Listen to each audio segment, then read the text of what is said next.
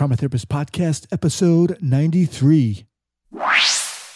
Passion, dedication, and inspiration. If you're ready. Are you ready to become the best version of yourself? Cerebral is here to help you achieve your mental wellness goals with professional therapy and medication management support, and it is 100% online.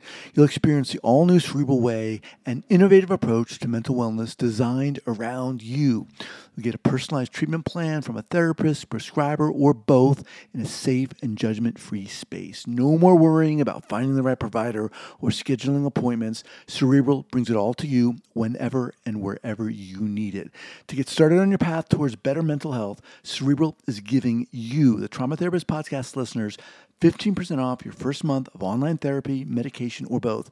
Get started by going to cerebral.com/podcast and use the code TheTraumaTherapist. That's Cerebral, CEREBRAL.com/podcast. And don't forget to use the code TheTraumaTherapist to get 15% off your first month. Make 2024 your best year yet. Offer only valid on monthly plans. Other exclusions may apply. Please see site for details.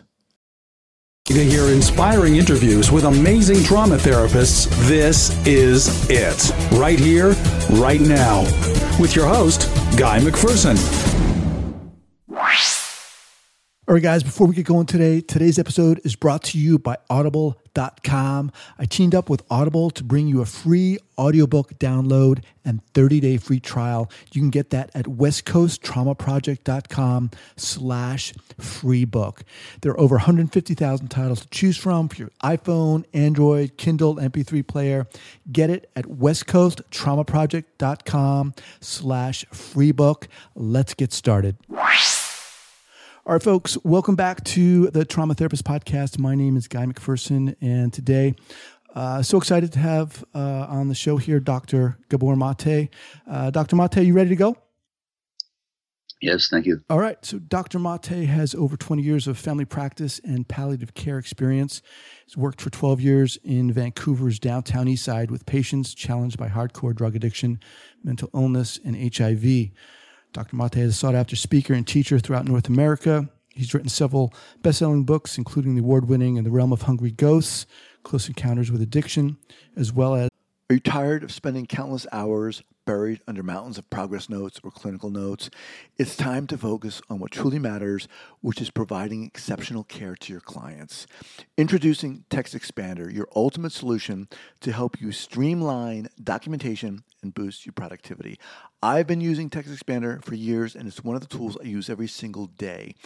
If you're a therapist, if you're a coach, any content or text you use on a regular basis in your progress notes, for example, your name, address, or even longer forms, paragraphs of notes or sections of reports, you can create a shortcut for it.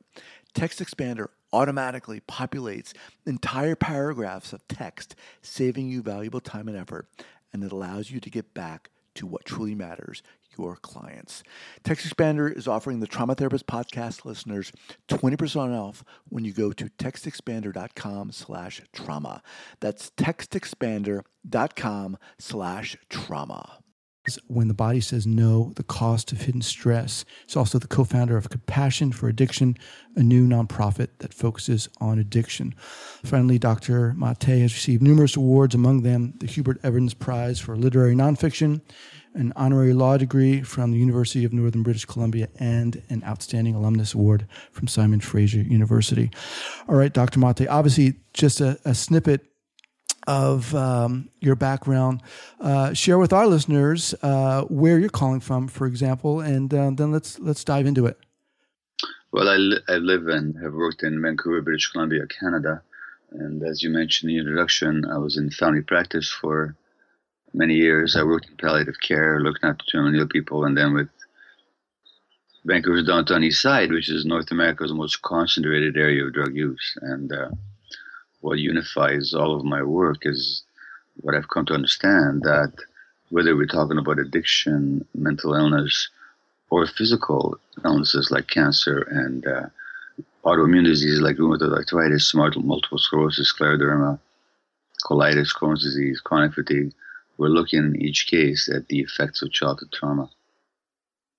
So as we kind of move in here, share with our listeners maybe a kind of a guiding insight that has influenced your work, maybe a mantra or a quote. I mean, you've been doing this for a while. Share with our listeners something that kind of has inspired you in the work that you do. I don't know if I have a ready answer for that question. What I can tell you is that I've learned that the idea held by traditional Western medicine, such as I was trained in, that people are isolated, separate entities, and that diseases are unfortunate and usually unexplainable manifestations of bad luck, is simply not true. That human beings are intensely connected from conception till death to other human beings and to the universe, actually, and that we can't understand the individual without understanding his or her relationships with the environment in which they have grown up in and have worked in. Nor can we understand people by separating the mind and the body. It's all one unity, and only by understanding that unity can we make sense of human experience and human illness. So, obviously, again, as we talked a little bit about before we started recording here, people who are listening to this podcast are therapists of different disciplines. They are consumers of treatment. And, what I like about what you're saying, and really, I think one of the things that first kind of inspired me when I heard you speak is that, in a sense, it sounded as if you were also asking the question, and now is your teeth. What is going on here? It's not that there is so much so there's an etiology here. There's a causative factor that maybe we're not looking at, that maybe we're refusing to look at. Speak to that a bit, I guess. Well, it's timing that you should ask me that, because I'm just writing my next book, the title of which is Toxic Culture, Illness, Trauma, and Healing in a Materialistic World. And the second chapter of the book is actually on the medical ideology. And we think of medicine as a science, as a rigorous discipline, but in fact, and it has some aspects of that for sure, but it's also an ideology. And ideology is a point of view that's often unconscious, but which limits our capacity to see the world. In other words, the ideology has certain assumptions built into it that the people who are affected by the ideology don't necessarily see, but those assumptions shape and limit what they can see and understand. Now, the first assumption in the Western medical ideology is that you can separate mind from the body, and that the causes of most medical problems are therefore strictly biological. So if it's addiction, it's a genetic biological brain problem. If it's cancer, it's a physiological problem, pure and simple. And if it's depression, it's lack of serotonin. Let's increase the amount of serotonin biologically by giving out pills. So this separation of mind and body. And then the second assumption in the medical ideology would be the separation of the individual from the environment. So many studies have shown, for example, that children whose parents are stressed are much more likely to have asthma. In other words, the parents' emotional states affect the lung functioning of the individual, of the child. But we don't see that in medicine. We just think asthma is a physical problem, isolated individual. I can go on, Right. So if we were to kind of frame this from the perspective of an individual who's working with clients who've been traumatized, a therapist, say, what's the take home here for them, would you say? Well, first of all, again, we're in sync here, because the next assumption that I would have listed about the medical ideology is that it fails to deal with trauma as a key precursor to health problems later on in life. And yet all kinds of epidemiological and scientific literature shows that early trauma, beginning actually trauma to the pregnant woman while the infant is still in utero, and then early childhood trauma has a huge, huge impact on potentiating the risk of cancer, mental illness, addiction, and so on. So that whatever we're looking at adult illness, we're actually dealing with the long-term impacts of trauma. And if as a culture, we're not willing or able to look at trauma, then we have a continuing issue on our hands. Well, and as in a culture, we're not. And as a medical culture, we're not. I mean, I lecture to medical students, and I speak to across North America to a lot of people. And I can tell you that to this day, trauma, except in the sense of specific and limited physical trauma, is never talked about in medical school. So most physicians never hear the perspective that the cancer that they're looking at, or the chronic pain that they're looking at, maybe has a significant traumatic component in its remote origins. And most physicians never hear that perspective at all. And why is that? Even though, for example, there's a Canadian study a couple of years ago that showed that if you were abused as a child, your risk of cancer goes up. Your risk of cancer goes up nearly 50%. And there's all kinds of physiological reasons for that. It's not just sort of a fancy psychological connection. It's the body that's being affected, and right from the beginning. So why is that? Well, it's because, first of all, there's the ideology of any major institution in a society will reflect the ideology of the society as a whole. And the dominant ideology in our culture is a materialistic one, where people are valued only for what they can consume or produce. And in a context like that, we don't really care about human experience that much. We just care about human functionality. And trauma being on kind of the far end of human experience continuum, right? Being something people really don't want to talk about, don't want to face, don't want to admit. I know from my own experience that, still to this day, a lot of therapists are, for a variety of reasons, don't want to look at trauma, don't want to ask about it when they're conducting an interview, so to speak. I was interviewing a woman for the book yesterday. She's from North Dakota. She said thyroid disease. She said part of a colon removed or small bowel removed because of Crohn's disease. She said diverticulitis. She was sexually molested by her stepfather from age 4 to 14. Nobody ever asked her about that. Nobody. In all the years of medical problems, nobody ever asked her. And typically, when I talk to people with illness or addictions, when I was working in addictions, in 14 years of addictions work, I did not meet a single female patient in the downtown east side of Vancouver who had not been sexually abused.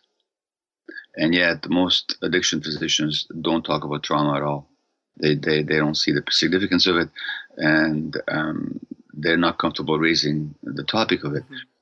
And largely because they think that all of us are to some degree traumatized in our society, and some of us get into the helping professions precisely to get away from our own trauma. Yeah. And these therapists that you mentioned that won't ask about it, it's because they're not comfortable with their own pain. They haven't dealt with it. They're afraid of what it'll trigger for them.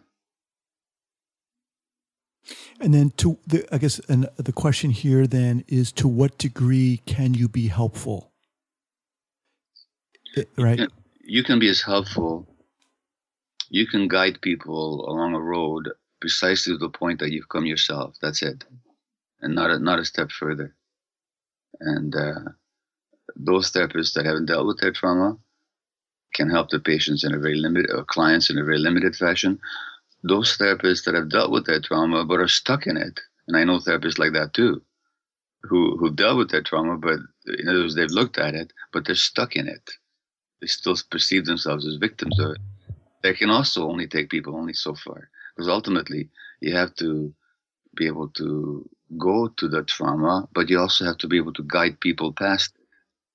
And you have to have done that for yourself. If you haven't done either of those, you can only take people so far. no matter how good your intentions are, and no matter how committed you are. Dr. Mate, how did you get here? What got you into this field, into the specialization and interest? Well, as anybody who's read my books will know, I've had my own issues. I've had my own addiction issues. I've had my own workaholism issues. I've had my own issues of repressing my feelings, which is a major risk factor for disease. So partly it happened through me dealing with my own stuff, having to go for treatment and therapy and having to continue, and I still have to continue the path of self-awareness, self-knowledge, and curious, compassionate self-investigation. Number one. Number two, as a physician, if your eyes are open, you can't help but notice it. And once you notice it, it just shows up everywhere. So that once you recognize the connection between early childhood experience and later manifestations, physical or mental, of ill health, you can't ignore it anymore. And so, and then thirdly, once you open your mind to these possibilities, then there's this vast body of literature that leaves it beyond any shadow of doubt that trauma is a significant factor in all manner of health conditions. So that whether it's my personal experience as an individual, whether it's the travails of my children, where I've had to look at my own parenting and how did I pass on my trauma to them, whether it's what I noticed as a physician working with dying people in palliative care with cancer and so on, or whether it's my addiction work, they all ended up pointing me in this direction. So I'm really curious about the conviction with which you speak about almost uncovering the patina of. As humans, we're naturally driven by the search for better. But when it comes to hiring, the best way to search for a candidate isn't to search at all. Don't search, match with Indeed. When I was looking to hire someone, it was so slow and overwhelming. I wish I had used Indeed. If you need to hire, you need Indeed. Indeed is your matching and hiring platform with over 350 million global monthly visitors, according to Indeed data, and a matching engine that helps you find quality candidates fast. Ditch the busy work. Use Indeed for scheduling, screening, and messaging so you can connect with candidates faster. And Indeed doesn't just help you hire faster. 93% of employers agree Indeed delivers the highest quality matches compared to other job sites, according to a recent Indeed survey. And listeners of this show will get a $75 sponsored job credit to get your jobs more visibility at Indeed.com/podcast. That's Indeed.com/podcast. Terms and conditions apply. The issue here being trauma. I mean, you speak with a lot of conviction, with a lot of directness. And did that level of conviction and directness, were you involved with your own addictions, as you call them, with that same level of conviction, in a sense? I mean, was it hard for you to look at yourself and say, you know what, there's something going on here? And not just address it, but then to bring that into your professional arena. It was years for me to recognize that I had addictive tendencies and just how destructive they were. And it was years after I recognized them that I was able to let go of them. I was in denial for a long time. And this is even after I saw some things about addiction very clearly. I still had trouble seeing that, well, yeah, buddy, you're part of this syndrome as well, and even after recognizing it, I could write about it and speak about it very articulately, but I still couldn't give it up. So as we kind of shift here in this interview, I'm wondering if you can share with the listeners here an early kind of clinical error you made and share with us what you learned from that. Obviously, people make a lot of mistakes. We as clinicians make a lot of errors. I mean, one of the reasons why I got into this field was my brother came back from Iraq as a special forces guy with PTSD, and I was so excited to talk to him, but I just bugged him and tried to really force him to talk about his experiences. And this was, many years before I knew what was going on with PTSD and so forth. and I blew it, and that was kind of my mistake. But share with us, Dr. Mate, a story of maybe an early clinical error you made. Well, first of all, you can't force anybody into this conversation. You can invite them, but you can't force them into it. And there were similar cases with me when I had a certain insight. All of a sudden, I wanted to push those insights onto my clients, and people just ended up leaving me. They didn't want to come back because I wasn't compassionate. It's not compassionate to force somebody into a conversation they're not ready to have. Doesn't matter how true it is what you're saying. It's not compassionate to coerce the conversation. And of course, as a physician, I'm in a position of some degree of authority. So patients have trouble telling to my face that they're not comfortable with what I'm talking about. So it took me a while to learn that it's one thing to have the knowledge and the insight. It's another to communicate it in such a way that people have the option of not taking it on, or of taking it on if they want to. And that, did result in some people legitimately resenting me. So one of the questions I have here is, what keeps you going in this work day to day? I mean, obviously it's challenging work, even bringing up the whole topic of trauma, and it's not easy. I mean, you shared a little bit about, your own history, and of course, as you've written about it so eloquently in your books, but what keeps you going? I mean, you're starting a new book as well, but what keeps you going, Dr. Mate, day to day? I took part in a workshop a couple of weeks ago. When I say I took part in it, I was a participant in it because I need to keep doing the work myself. And this very question came up, and I realized that seeking for truth is part of my nature. Actually, it's part of everybody's nature, and whether we're open to it or not. And secondly, sharing the truth is also so. Truth seeking and sharing is actually very close. They're at my very essence, actually. Not to say I do it well all the time. Not to say that I don't betray my own principles sometimes as a human being. Of course I do. But seeking the truth, what is the actual truth of things? What's actually going on? How do we explain?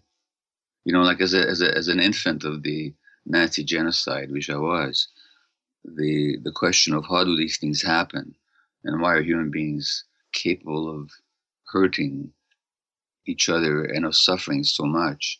That's been a central question in my life, and so seeking the truth and then sharing it as I find it is just, they're very close to me, and people want that. I mean, this coming week I'll be going to an Indian reservation in Canada where there have been dozens of overdose deaths due to addiction in the last few months, and they really wanted the help. And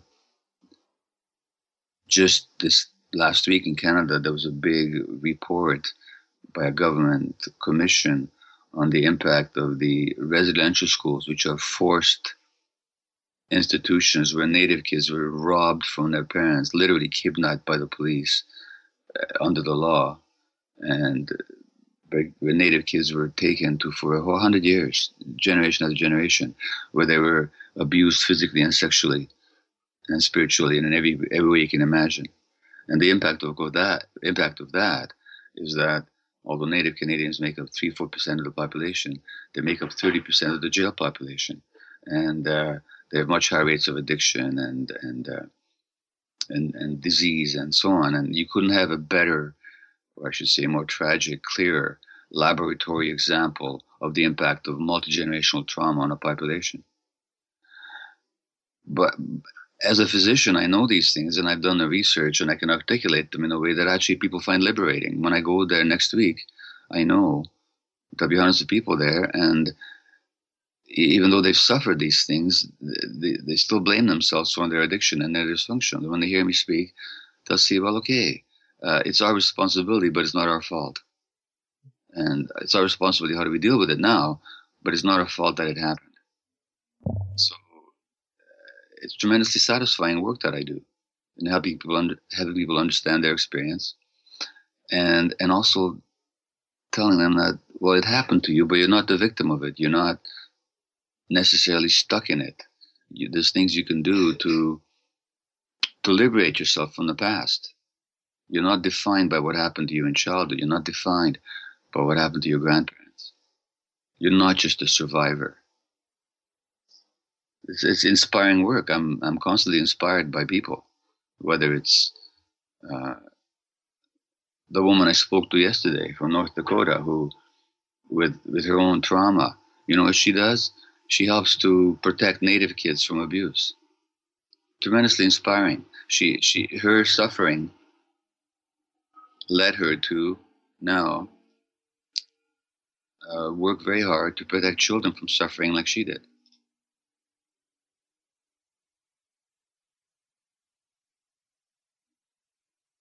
Yeah. I mean, it's really inspiring to me as well. And I think, I remember I was in a training for my doctoral program a while ago, and they showed a video of yours. And the take-home message for me was basically wake up, you know, yeah. And that's what I'm hearing, you know, when you say you're seeking for truth and sharing the truth. Dr. Mate, I want you, if you could, I want to invite you to share some advice for, you know, clinicians, therapists, trauma workers who are just getting into this field. What would you say to them? May I say something before? Of course.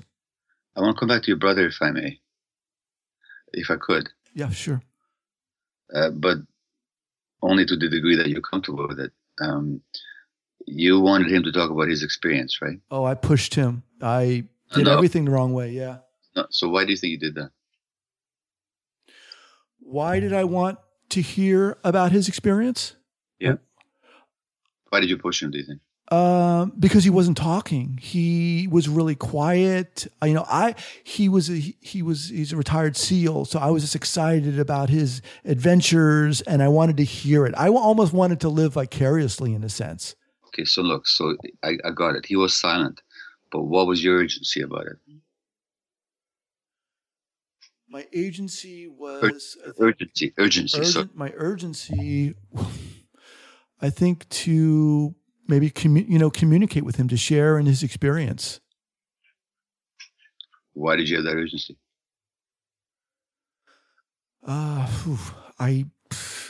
I don't know. I mean, there was an urgency. There was this impatience. Frustration on your part. There was frustration, yeah. What were you frustrated about? I think because we weren't communicating. You weren't, but what were you frustrated about? That I wasn't getting the rush from hearing him talk, or, you know, the rush from hearing him share his experiences, or what I imagine then those experiences might be. Okay. And you were desperate to help him, right? Well, at the time, I don't know if I was at the time, you know, this was before I really knew about PTSD and psychology. I wasn't so much interested in helping him at the time. I didn't know he had PTSD at the time, but he certainly did. And he certainly wasn't or couldn't speak about his experiences. And something about that frustrated you? Oh, it really frustrated me. It really did. So let me suggest to you something. That this had nothing to do with him being a SEAL or any of that. It went way back. That this frustration that you had about not communicating, would this have been the first time in your life that you felt that? No. Okay, how far does it go back? Probably years. I don't know. It feels like years. I bet you could take it back to your childhood. Probably. In other words, you were trying to resolve something from your childhood through your brother. And I would also say about your brother, this idea that people get PTSD because they have these wartime experiences. Well, it's not that it's not true, but it's not complete. Because when you actually look at the people who have these experiences and have PTSD, it usually triggers something for them that happened in childhood. So your brother's problems began long before he became a Navy SEAL. And so did yours, as a matter of fact. You know, in other words, what was being reenacted here was something for each of you, your childhood experience. You know, maybe your parents suffered and you felt helpless in the face of it. Maybe in your family there was no talking. Maybe there was no sharing. Maybe that frustrated you all along. Maybe you yourself had not learned how to really share about yourself. I don't know what's going on. I don't mean to analyze your family too deeply here, but all I'm suggesting is, then you ask me what's the message to other people? What's the message to be? The message is that it's never about what we think it's about. The message is that it always has deep origins in our beginnings, and that's where we need to go. And not that we go there in order to show others or to ourselves that we're somehow victimized by it, but precisely as long as we don't work it out, as long as we don't look at it, we can't liberate ourselves from it.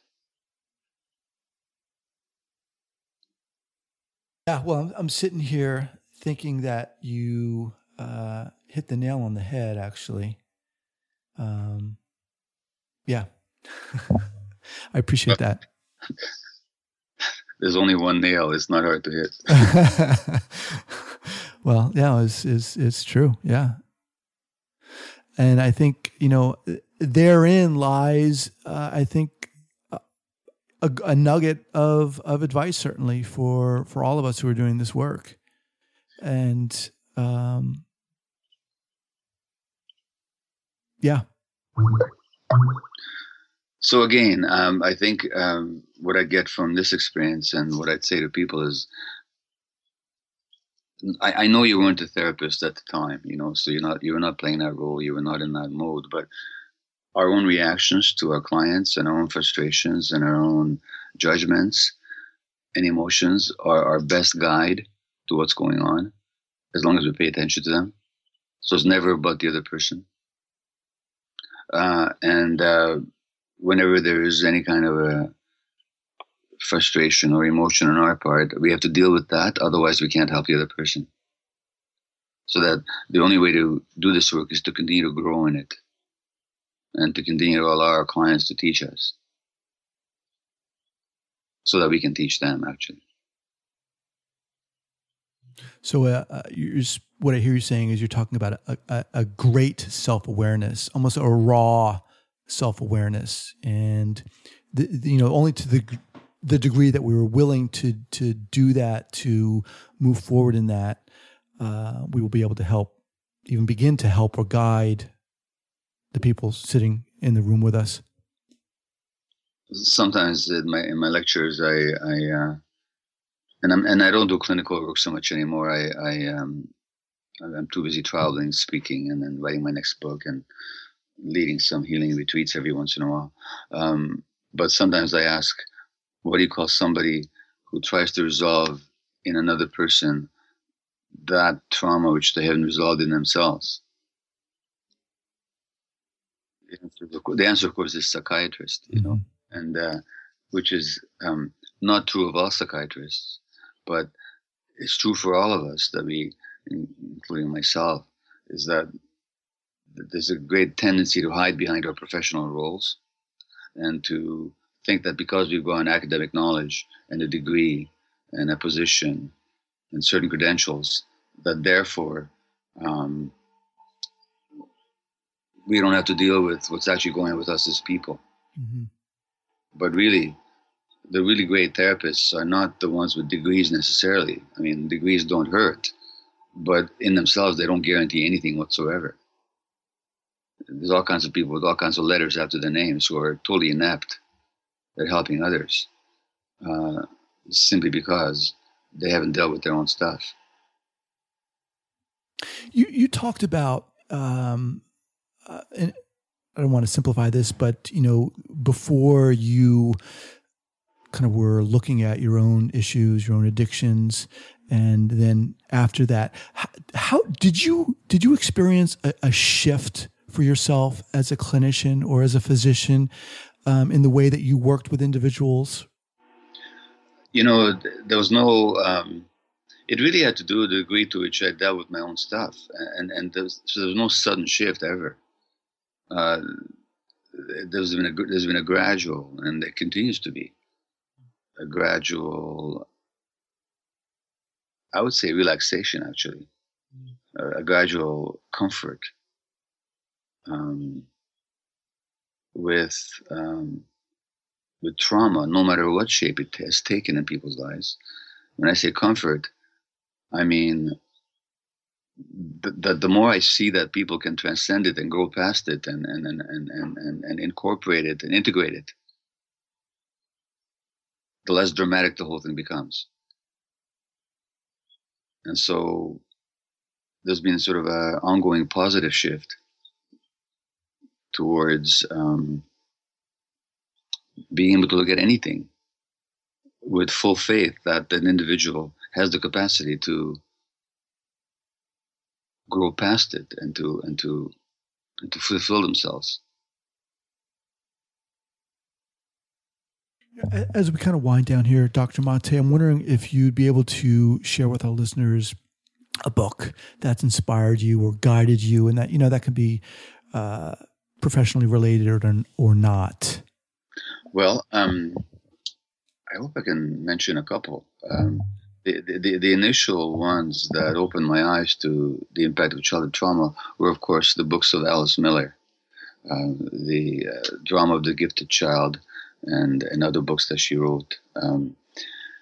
More recently, when I say more recently, I mean after Miller, I began to read the work of the California-based spiritual teacher and therapist A.H. Almaas, A-L-M-A-A-S, and his understanding of how the personality develops as a protection against childhood pain, and how that then manifests in emotional and spiritual dysfunction, have been absolutely instructive and inspiring to me. And what was his name again? Almaas, A-L-M-A-A-S. His real name is Hamid Ali, but his writer's name is Almaas, A-L-M-A-A-S. He's just a seminal thinker when it comes to psychology and spirituality. The work of my friend Peter Levine on trauma. Peter Levine wrote Waking the Tiger, and most recently In an Unspoken Voice, which are great books on trauma. I wrote the foreword for the last one, and Peter and I will be working on this book I'm writing now, Toxiculture, together. The work of Bessel van der Kolk, K-O-L-K. His most recent book is The Body Keeps the Score. Great, internationally renowned trauma expert. The works on brain development of Alan Shore and Daniel Siegel from Los Angeles. So there are many, many books I could mention. I can't say one. Some of them are more informative than inspirational. Others are more inspirational than informative. But actually, that's not true. If it's not informative, it's not inspirational either. But all of these works, I would say, it's in that set of books, if you're going to talk about books, that I found much of my own orientation. Okay. So we've got Alice Miller, Peter Levine, of course, Bessel van der Kolk, and the works of Alan Shore. All these will be up at the show notes page at westcoasttraumaproject.com, along with your books and links to your website. Dr. Mate, what's the best way for people to find out about you or get in contact with you? It's through the website. Okay. On the website, there are many of my YouTube lectures available, which are freely. There's no charge to see any of that stuff. Chapters of my books can be downloaded. Interviews can be read or listened to. My speaking events are listed there. Okay. My blog, twice a year I write something over there. I don't have time to write a blog. So pretty much everything that anybody would want to know about me professionally is on our website. Awesome.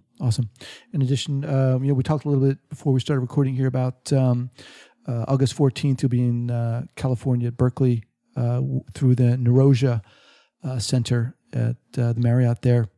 Again, we'll have this linked up. Dr. Mate, again, it's been an honor to have you on here and to share this time with you. I truly appreciate it. Thank you. It's my pleasure. Have a wonderful day. All right, sir. Take care. Take care. You too. Bye-bye.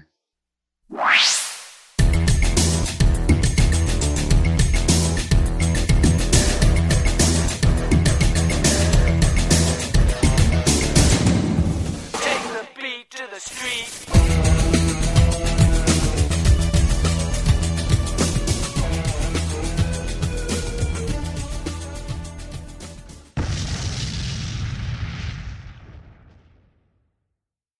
As humans, we're naturally driven by the search for better. But when it comes to hiring, the best way to search for a candidate isn't to search at all. Don't search, match with Indeed. When I was looking to hire someone, it was so slow and overwhelming. I wish I had used Indeed. If you need to hire, you need Indeed. Indeed is your matching and hiring platform with over 350 million global monthly visitors, according to Indeed data, and a matching engine that helps you find quality candidates fast. Ditch the busy work. Use Indeed for scheduling, screening, and messaging so you can connect with candidates faster. And Indeed doesn't just help you hire faster. 93% of employers agree Indeed delivers the highest quality matches compared to other job sites, according to a recent Indeed survey. And listeners of this show will get a $75 sponsored job credit to get your jobs more visibility at Indeed.com/podcast. That's Indeed.com/podcast. Terms and conditions apply.